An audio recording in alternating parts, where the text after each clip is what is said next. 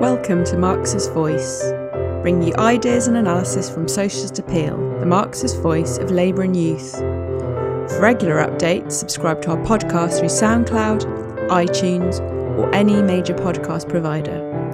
Or visit our website at www.socialist.net, where you can donate and subscribe to our paper online and help support us in the struggle for socialism.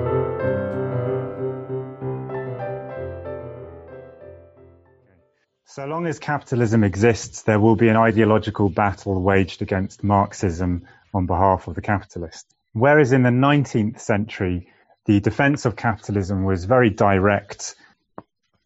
Capitalism was described as the best system, that it was liberating humanity, bringing about freedom and prosperity. By the 20th century, that was no longer really tenable. And so the different defenses of capitalism in the 20th century took a very indirect character. Not only admitting the horrors of capitalism, but to a certain extent even emphasizing the oppression that capitalism produces. But in such a way as to give the impression that it was impossible to have a different kind of society or to understand the source of these oppressions. And postmodernism is one of these trends in bourgeois philosophy, and these days it is the dominant one. And it is, in reality, directed chiefly against Marxism. Its basic ideas are the rejection of the possibility or even the desirability of progress for humanity, and the rejection of the possibility of objective knowledge, of the ability to describe the world as it really is, or even whether there is such a world, is rejected. And it is therefore an idealist philosophy. In other words, for postmodernism, consciousness is independent of the material world, or rather the material world has no independence from consciousness. Whereas Marxism is thoroughly materialist. In other words, for us, the material world is the only world that exists, and human thought or consciousness is a particular expression of that material world and cannot be independent of it. Now, the idealism of postmodernism fits into a broader trend, the same trend I've already been discussing, that we can call irrationalism. This was the dominant trend throughout the different trends of bourgeois philosophy in the 20th century. And we have many different schools of it. For example, in the United States, pragmatism. We have empirio-criticism that Lenin famously criticized. And we also have the phenomenology of Husserl and Heidegger. And postmodernism is in fundamental agreement with all of these, which essentially say that is a kind of shamefaced idealism. It masks its idealism by saying that the material world does exist. However, it's just as consciousness is dependent upon the material world, which they admit, so the material world is dependent upon consciousness, and the two cannot be separated. And this is a fundamentally idealist position because it denies the independence of the materialist world. The main reason, there's really two main reasons for this, which I'll discuss. The first main reason for this dominant trend in bourgeois philosophy in the 20th century is that by the 20th century, human knowledge had advanced to the point where the world was so complex and so contradictory that it baffled the typical bourgeois philosopher from their individualistic and ahistorical standpoints. Not only in natural science, but also the human sciences like archaeology, anthropology, all of these revealed the staggering complexity of nature and human society, the many-sided character of it. And as a result, the many bourgeois philosophers and scientists kind of just sort of gave up in a sense. What was needed to understand this complexity and contradictoriness was a dialectical philosophy which embraces the ideas of contradiction, history, and change. But bourgeois philosophy stopped at that threshold. It turned back and it fell a very long way. It fell back into an individualism, but whereas before the individualism of the early bourgeoisie was optimistic and based on the idea that the individual, through their selfishness, will help build a better, a richer world. The individualism instead of the 20th century was one of cynicism, pessimism, and decadence. And in particular, the bourgeoisie lost confidence in generalization, basically, in the ability to comprehend with one fundamental theory many different contradictory things. But there was another reason, a political reason for this decline of bourgeois philosophy, which is the rise of the working class. By the early 20th century, the working class was increasingly organized, and it had its own ideology. And this ideology, which is Marxism, it took up the mantle of science and the belief in progress and human emancipation. And because by the early 20th century it was too big a phenomenon for the reactionaries to ignore, they had to discredit it. So for them, the ideas of progress and science and materialism were tainted by association with Marxism. And this is really the kind of equivalent process to in economics, where the bourgeoisie abandoned the labor theory of value because that too became too strongly associated with Marxism. And 10 minutes gone, 80 minutes to go. And this need to discredit the idea of progress is perhaps best expressed with Nietzsche, who is an extremely reactionary philosopher and insisted that the bourgeoisie or the ruling class must crush the working class and crush any idea of equality. And it's very telling that he is possibly the most influential philosopher for the postmodernists, in particular for Foucault. Now, of course, most of the philosophers if you like, or most of what we call bourgeois philosophers are in reality actually petty bourgeois in their own personal backgrounds. And this social position makes them perfectly suited for this role of developing a deeply pessimistic philosophy. Because in general, the petty bourgeoisie is acutely aware of the horrors of capitalism, and they find its culture, typically, especially petty bourgeois intellectuals, they find capitalism's culture crude, and distasteful. But at the same time, unless they come over to the side of the working class, which of course some do, they view the working class with contempt, and they view mass organizations as a kind of horrifying, because intellectual individuals such as themselves seem to be relatively insignificant in that world. Now, I want to discuss the Frankfurt School briefly, because I think that they are very influential over postmodernism as well. Now, if you study Marxism at university, you'll probably be told that the Frankfurt School are Marxist. But in reality, they are not Marxists at all, as I think I will explain. And although they are officially not considered postmodernists at all, the similarity in their ideas, and in particular the main themes, is really striking. And that's important to emphasize, because I don't think we should look at postmodernism as just the sort of strict discipline of, the few philosophers who are officially labeled postmodernists. It's part of a far broader trend in bourgeois society. And the Frankfurt School also highlights one of the other major causes of postmodernism, which is the horrors of capitalism in the 20th century, and specifically the failure of various revolutions. So just as the failure of the German Revolution was hugely influential over the Frankfurt School, so the failure of revolutions such as those in '68 are hugely influential for the postmodernists. Now, just like the postmodernists, the main theme of the Frankfurt School is extreme pessimism, a contempt for the working class, and basically a denial of the possibility of human emancipation. And this flows from their position in society, because the Frankfurt School, just like the postmodernists, is a purely academic phenomenon. At no point did any of the members of the Frankfurt School join a political party or participate in the struggle of the working class, even though all of them were German and came of age in the middle of the German Revolution. The closest thing I could find is that Marcuse, who is one of its most famous members, briefly joined the SPD at the end of the German Revolution. In other words, he joined a reformist party precisely at the point when it had just betrayed the German working class. About 4 or 5 years after the failure of the German Revolution, or rather its defeat, Horkheimer, who is one of the most prominent members of the Frankfurt School, wrote an article called The Impotence of the German Working Class. Now, you might expect that article, being written only just after the German Revolution, would analyze the events of the German Revolution. It doesn't say anything about what happened in the German Revolution. The only thing it says is that the German workers are inherently divided and are incapable of attaining to revolutionary consciousness.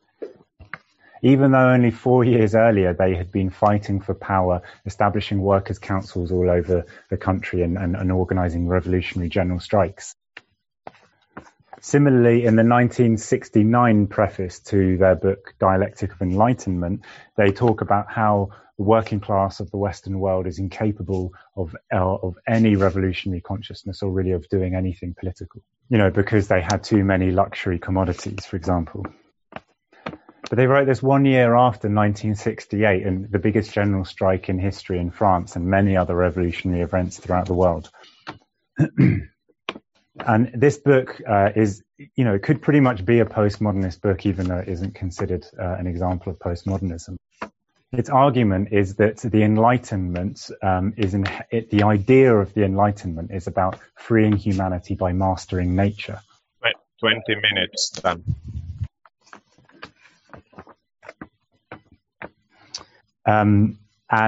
This morphs, sort of automatically morphs into oppression of humanity, because the idea of dominating nature to liberate humanity very easily becomes the idea of dominating other humans. And so for them, the main reason that, and they state it explicitly, the reason for the Holocaust is because the ideas of the Enlightenment inherently leads to the desire to oppress people. Now, it is clearly a thoroughly idealist and non-Marxist outlook, because the entire basis of the argument is the nature of the ideas of the Enlightenment. And you would also think that, given these people are allegedly Marxists, you would think that from this argument that no Marxist had ever had anything to say about the limitations of the Enlightenment and the bourgeois revolution. Whereas an absolutely key foundational part of the writings of Marx and Engels is the criticism of the ideas of the Enlightenment, and revealing how, because of the material character of bourgeois society, the ideas, in other words, human freedom, reason, etc., the ideas of the Enlightenment could not be realized. And one final thing on the Frankfurt School, just to return to their petty bourgeois character and their contempt for the working class. The Frankfurt School itself was founded by a couple of businessmen, left-wing businessmen, with the idea not that it would help, the socialist movement and the workers' struggle, but that it would, develop the study of society for the sake of it. And the school itself had a long tradition of working for bourgeois governments. In fact, Henrik Grossman, its founder, actually worked for the Austrian government and gave them the briefings that they needed for the Brest-Litovsk Treaty when they were negotiating with the Bolsheviks. In the Second World War, they worked for the American government, and after the Second World War, Horkheimer would routinely edit out any mention of the word Marxism or revolution from any of their publications, because he was worried that their contract with the German Ministry of Defense would not come through as a result. So it's very, very clear that their position in society and the dependence that they had on money from the bourgeois state obviously restricted what they would and wouldn't say and think, and it gave them a kind of a contempt for the working class, basically. And this is the same with the postmodernists, which is equally a thoroughly academic phenomenon. And what I always find amusing about this is that the postmodernists emphasize that all institutions, even institutions we'd never thought of before, have power structures contained with them and inherently are repressive.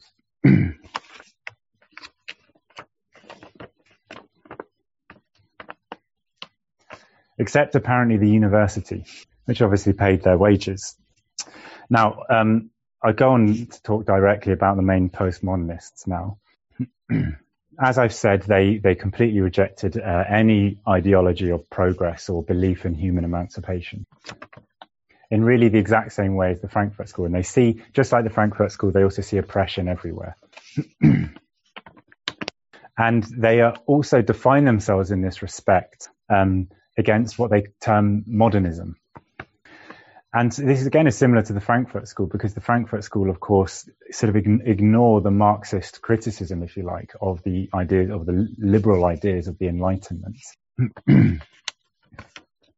And similarly, the postmodernists, for them, liberalism and Marxism are the same thing. They ignore completely that there's a difference between the two, because for them, the two of them are basically modernist, which means both of them believe in science and the possibility of human progress.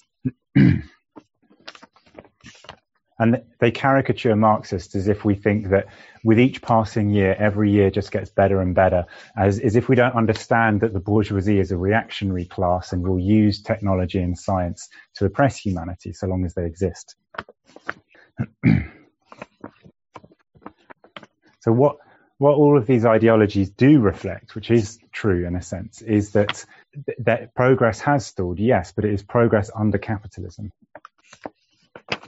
They blur over the class distinctions and just treat that as if that is, sums up humanity's lot forever. There will be no progress, and all humans will oppress other humans. 30 minutes then. And what they describe this as, in Lyotard's words, Lyotard was a prominent postmodernist. They describe this attitude as incredulity towards meta-narrative. A meta-narrative means, this is obviously their term, not ours, but it means any ideology or theory that attempts to explain a broad process rather than just small, isolated phenomena. So the philosophical basis of their rejection of the possibility of progress lies in this rejection of the ability of humans to understand and to explain phenomena. They have another word for this, which is essentialist. So for them, any theory is essentialist if it states that it understands the underlying reason, or in other words, the essence of a given phenomenon. So they would argue that it is essentialist when Marx and Engels state that the history of all hitherto existing societies is the history of class struggles, or to emphasize the centrality of the productive forces in determining the development of human society. So what they would say is that it's very naive and arrogant to think that we can explain such complex phenomena as society. And so for them, modernism, in other words, liberalism and Marxism, which they lump together, both of them have this arrogance and this naivety of thinking that we've understood history and we can explain it and we know that how we're going to liberate ourselves. I can understand, of course, why some people find this a compelling argument. Because, of course, society is indeed very, very complex. And, of course, a lot of people do make bad generalizations and, they don't back their generalizations up sufficiently, basically. And indeed, many old theories of how humanity would develop have been proven to be wrong. And you also have to bear in mind that the postmodernists they're pretty much all of the original ones were French, and a lot of them were in or around the French Communist Party, which was thoroughly Stalinist. So the version of Marxism that they had before their eyes and that they were arguing against was in reality not Marxism at all. It was a crude, mechanical caricature of Marxism. Although at first glance it may seem like quite a wise insight, as soon as you begin to grapple with these ideas, they basically begin to reveal their uselessness. So if we take the example of what is called queer theory, which we're having a session on this week as well, it's concerned with sexual oppression. But it argues that we cannot say what the underlying cause sexual oppression or the sexual norms that we have are. And it would be arrogant to try and give such an answer. So the explanation that is put forward is that there's no fundamental reason for these sexual norms. It's just that this or that person performs, and that is the word they use, performs a gender role. And that I emphasize the word perform because it's obviously used to give the impression that it's non-essential, that it's an act, essentially. And once somebody performs that role, perhaps their children see that performance and they think that that's normal, so they copy it. And by means of that, we have this kind of vast web of overlapping performances, and a particular norm arises out of that, which basically may or may not have happened. It's completely accidental, essentially. Now, what they say is that to say that there's an underlying reason for this particular sexual norm dominating is to kind of treat it in a mystical way, because you're treating the cause as prior to and external to society, and then somehow imposing itself on society. But the materialist philosophy of Marxism tells us that although there are laws, of course, there are laws to human society and all natural phenomena, but they don't exist outside of the phenomena itself. They are a product of the necessity of all of the parts interacting in the way that they do. And at the end of the day, this comes down to the independent existence of the material world, which we all inhabit. And 40 minutes. The fact that we need to survive, that we need to produce everything that we live off, that obliges us to enter into definite relations with one another that we cannot simply opt out of. And that is the reason that human society has the different laws that it has, that we can explain. But the complete denial or ignoring of this fact leads to an arbitrariness to the ideas of the postmodernists, and in particular, in this case, the queer theorists, and the problem of infinite regression. Infinite regression. In other words, there's no ability to understand any starting point or any reason that any of this has happened. It could have happened in any other way. And it's arbitrary, therefore. And so at best, this just is reduced to mere description of the different phenomena that we find in society, without any understanding of the reason for them. In practice, this philosophy just ends up producing lists of oppressions and different grievances without any explanation. And therefore, there's no solution either, or if there is, it's impossible to know what that is. And we can see this very clearly with modern day identity politics, which, if I'm sure people have noticed this themselves, it presents itself to you as just an endless list of new bad kinds of behavior that have been discovered, and people must just be told not to do without any understanding of why it's happening. So a few years ago, we had the idea spreading around of man-spreading, where that was identified as a problem, that arrogant men spread their legs too far when they're sitting down. Today, the latest one seems to be the Karen, the person the white woman who is very bossy in shops. And that seems to be all that this philosophy produces in terms of politics. It's just an ever-growing list of think pieces and articles saying, this kind of person is very annoying or oppressive, aren't they? And of course, some of them are true, and they are problems, but there's no explanation or understanding present at all. And so ironically, they end up actually essentializing oppression and making it seem completely natural and unavoidable because they have no explanation for it. Certainly to me, that is the impression that one gets. And reading all of these articles, you just sort of get inundated with all of these very depressing things with no sense of a solution. And the conclusion that you're kind of tempted to draw from it is that, well, this is just how humans are. They're just really unpleasant to each other all the time. And this isn't just a case of, people misinterpreting the actual philosophers' ideas. This is pretty much what the philosophers themselves put forwards. So Judith Butler, the most prominent person in queer theory, she puts forward the idea that what we should do is just sort of parody, on an individual level, just sort of parody the sexual norms that we find oppressive. That's it. That's basically the prognosis of what to do. Or for Deleuze and Guattari, who are two prominent French postmodernists who work together, for them the source of all oppression is kind of hierarchies of ideas, so theories that attempt to say this is correct and that's incorrect, because that's oppressive and it sets up taboos. But their response to this is therefore to say, well, because thought is bound up in all of these kind of hierarchies which are inherently oppressive, we should escape thought. So they actually started celebrating schizophrenics, and they argued that if we just follow the desires of our body rather than of our thoughts, then that might be the path to freedom.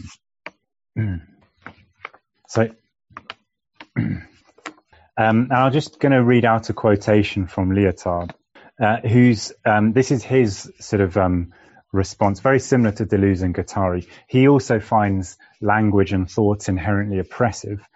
So his response is essentially to escape thought, and I'll just read out his quotation to give you a flavour. Done 50 minutes. Okay, he says, holding up production, uncompensated seizures as modalities of consumption, refusal to work, in inverted commas, communities, happenings, sexual lib movements, occupations, squattings, abductions, productions of sounds, words, colours with no artistic intention. Here are the men of production, the masters of today, marginals, experimental painters, pop, hippies and yippies, parasites, madmen, binned loonies. 1 hour of their lives offers more intensity and less intention than 300,000 words of a professional philosopher. I think we can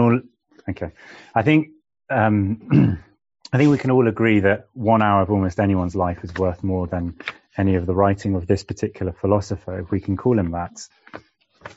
And on the basis of this philosophy, it's although it typically directs itself against oppression and things like racism and imperialism, it's unclear why any particular ideology should ever be rejected. Because for them, the ideas and the ideology of any given society, all of them are just relative. Like none can be described as objectively true, because to say something is objectively true and is the correct idea is actually oppressive itself. So there's no real foundation actually for rejecting any particular idea, even the ideas of fascism. And what's really stands out with all of this writing is the inherent, kind of incredibly flippant character of it. I think the role that it serves and has served is to obviously, as I said, discredit the idea of progress, and in doing so, to take intellectuals who could actually be won to Marxism or to the cause of the working class, and take them down these harmless paths, these illusory paths, basically.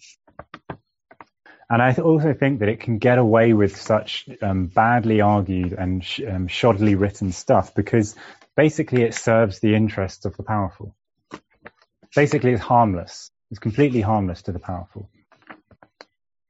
And so in the 70s and in the 80s, this, and even more so in the 90s, this kind of outlook was promoted, and all of these texts got churned out because, in my opinion, it served a very useful purpose, which is discrediting the idea of revolution and of Marxist theory. And it ends up, coming to these ridiculous conclusions. And I'll just give one last quotation while I'm discussing this part of it. This is from Baudrillard, who's another French postmodernist. The quotation is not actually from him, but he was very fond of quoting it, and he took it and he adapted it and changed it to make it more overtly postmodernist. So it is effectively his own words. And he says, beyond a certain precise moment in time, history is no longer real. Without realizing it, the whole human race suddenly left reality behind. Nothing that has occurred since then has been true, but we are unable to realize it. Our task and our duty now is to discover this point, or so long as we fail to grasp it, we are condemned to continue on our present destructive course. And this brings me on to the final aspect of postmodernism that I want to discuss, which brings me on to its paradoxical character. It's the self-contradiction at the heart of it. This absurd claim that reality has now been departed from and nothing is true. This is obviously nonsense, and it contradicts itself in its own stating. For something to no longer be true, obviously requires there to be a reality that it is in contradiction with. The only basis of anything being true or false is whether or not it agrees with objective reality, with the material world, essentially. And also the other parts of it make the same kind of bizarre mistake, such as, he says, at a certain precise moment in time. In other words, time is real, but then the entirety of his philosophy is dedicated to the denial of history and of objective time. And this reminds me of the paradox of the solipsist. A solipsist is somebody who argues that the external world simply does not exist. Everything is a projection of your own imagination, your own consciousness. But anybody who advocates this, and there are people who have advocated it, is inherently absurd and contradicting themselves. Of course, they contradict themselves in practice with every moment of their daily life, whether it's when they choose to eat, when it's when they look before they cross the road. They demonstrate that actually they really do believe in an independent material reality. And 60 minutes gone, 30 minutes left. And can you please make shorter sentences, if possible? Okay. Not only that, but the person who is making this argument is going to the effort of writing an entire book and getting people to read that book in an attempt to convince them that they themselves do not exist.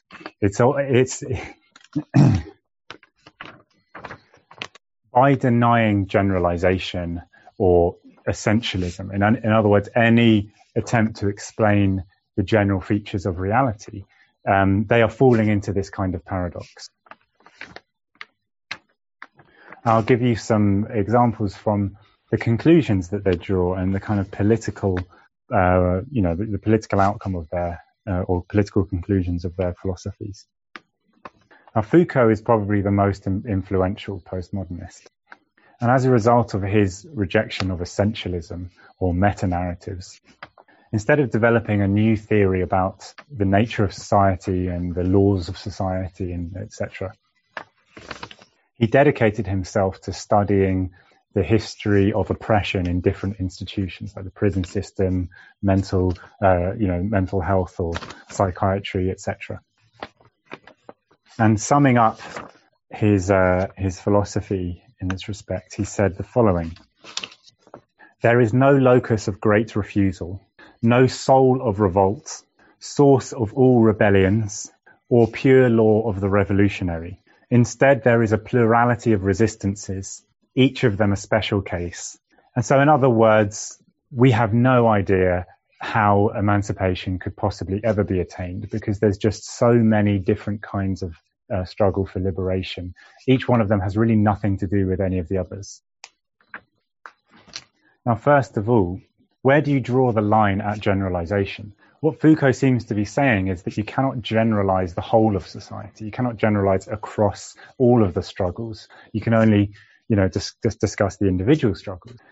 But then surely when you're discussing the prison system or psychiatry and the treatment of mental health, surely that also inherently involves quite a lot of generalization across many different countries and centuries. Why is that kind of essentialism okay?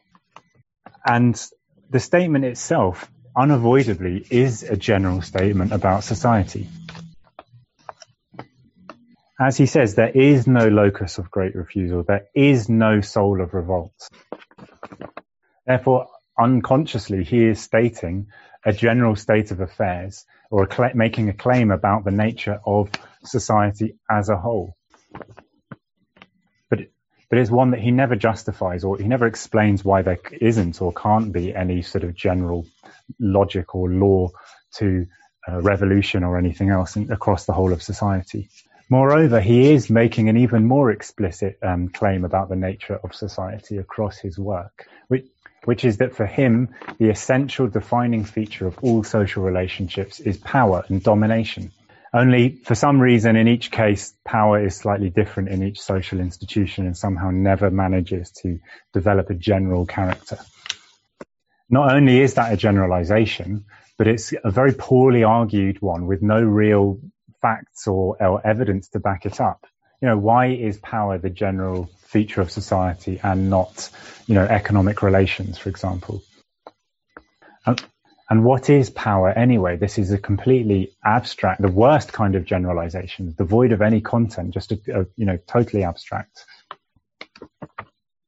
And he avoids having to tackle that, of course, by only focusing separately on each individual case of power in different institutions. But he does then conclude that power is general to all social phenomena, is the most important question, for some reason. It's never explained. And this problem is found in all of the postmodern philosophers. In queer theory, it is sexual oppression that is focused on, and it's declared that sexual oppression has this form, which is that it is performative. It's people acting in a certain way, playing a certain role. But why it is that way and not a product of material conditions, this is never explained. So this is the worst kind of generalization, in other words. And I could go on with many other examples. I'll just give a couple. With Deleuze and Guattari, who I've already mentioned, their argument is that we mustn't have generalizations because any thought that bases itself on generalizations creates hierarchies of ideas. This idea is correct, that idea is incorrect. And it therefore oppresses people who subscribe to different ideas. And therefore that is the source of oppression, and we shouldn't do that. 20 minutes left, Dan.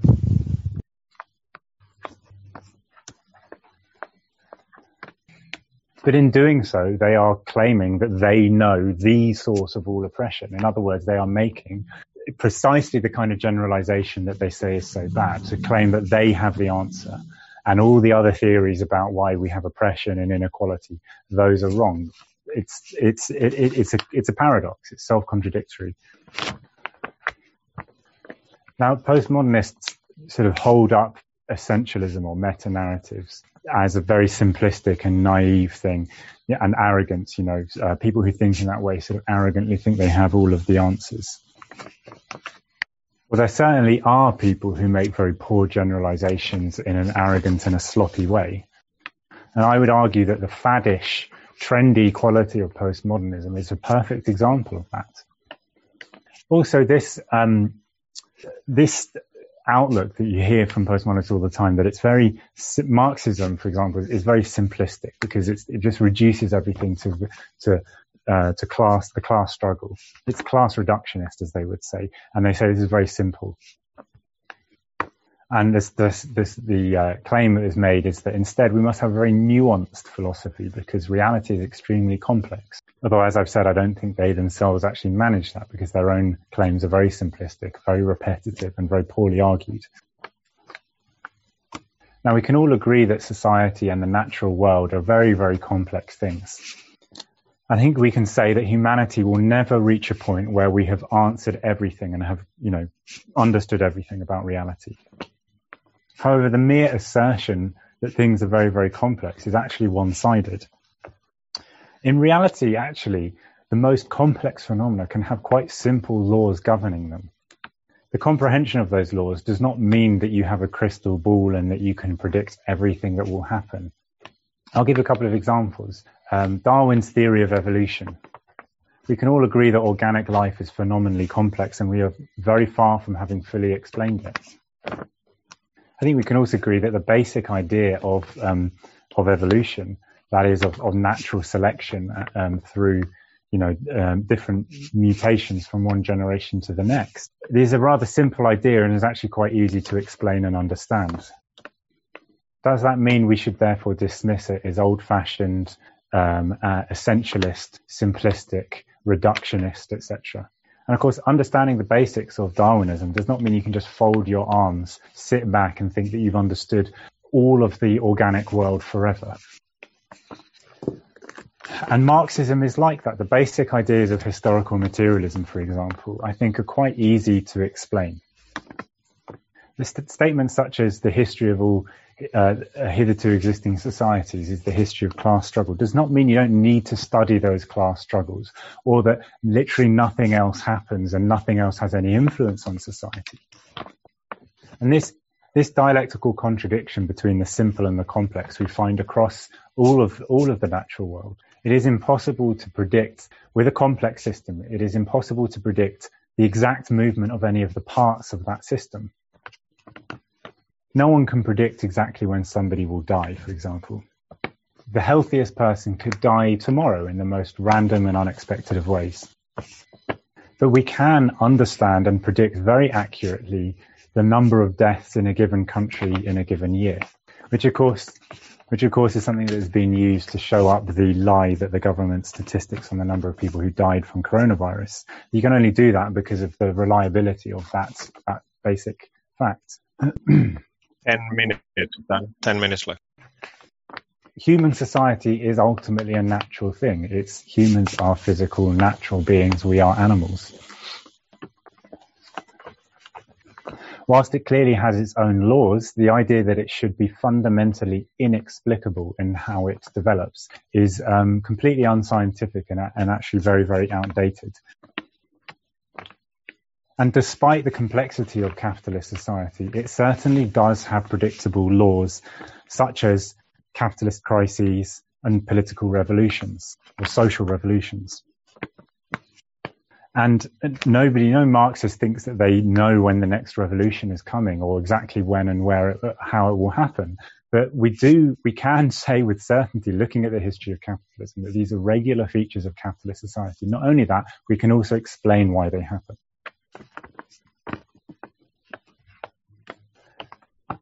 And it is the job and the duty of Marxists to painstakingly study the history of revolutions, the history of the working class, the laws of the capitalist economic system, etc.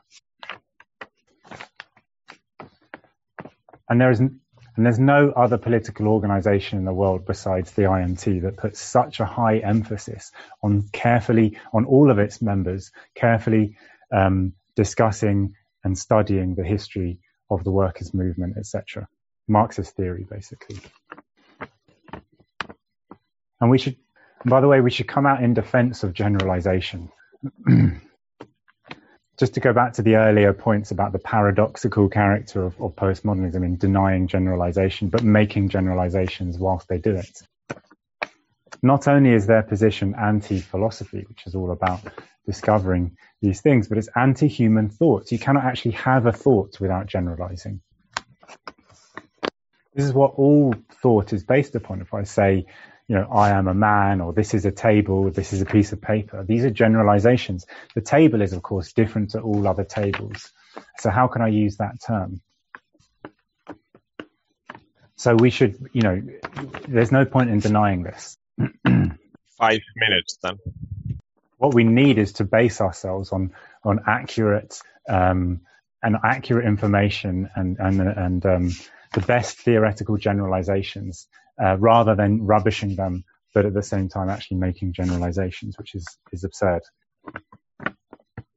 And finally, you cannot hope to fight oppression with a pessimistic attitude. Indeed, I think it's dishonest and irresponsible, actually, to dedicate your entire philosophy to the discussion and the study of oppression in all of its forms, but then deny the ability to understand it and to do anything about it.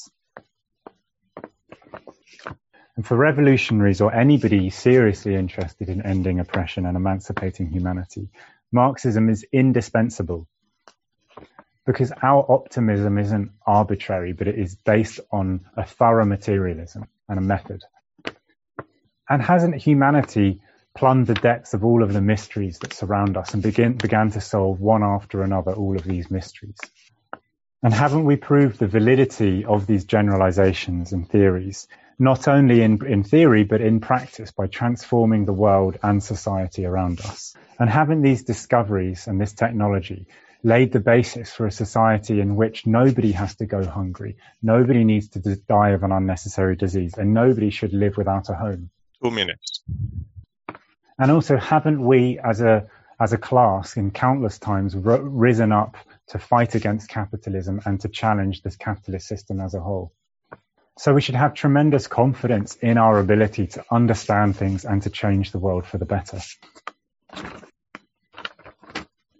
Of course, what is holding us back in general is the capitalist system, but more specifically also the ability to transfer this scientific method to our own society, to our own social organism. To examine it, to see how it works, to see what the problems are, and to propose clear solutions and to set about putting those solutions into practice so that we can live better. But the middle-class academics of postmodernism stand at the threshold of the struggle to apply a scientific approach to society. And they say to us, do not pass, do not even try to do this. In fact, it's dangerous if you do so. Or maybe it's dangerous for them because they have a lot to lose. But the working class has nothing to lose but its chains and a world to win. Thanks for listening. We hope you enjoyed this episode of Marxist Voice. You can subscribe to our podcast through SoundCloud, iTunes, or any major podcast provider, or visit our website at www.socialist.net. And if you're able to, please donate or subscribe online and help support us in the struggle for socialism.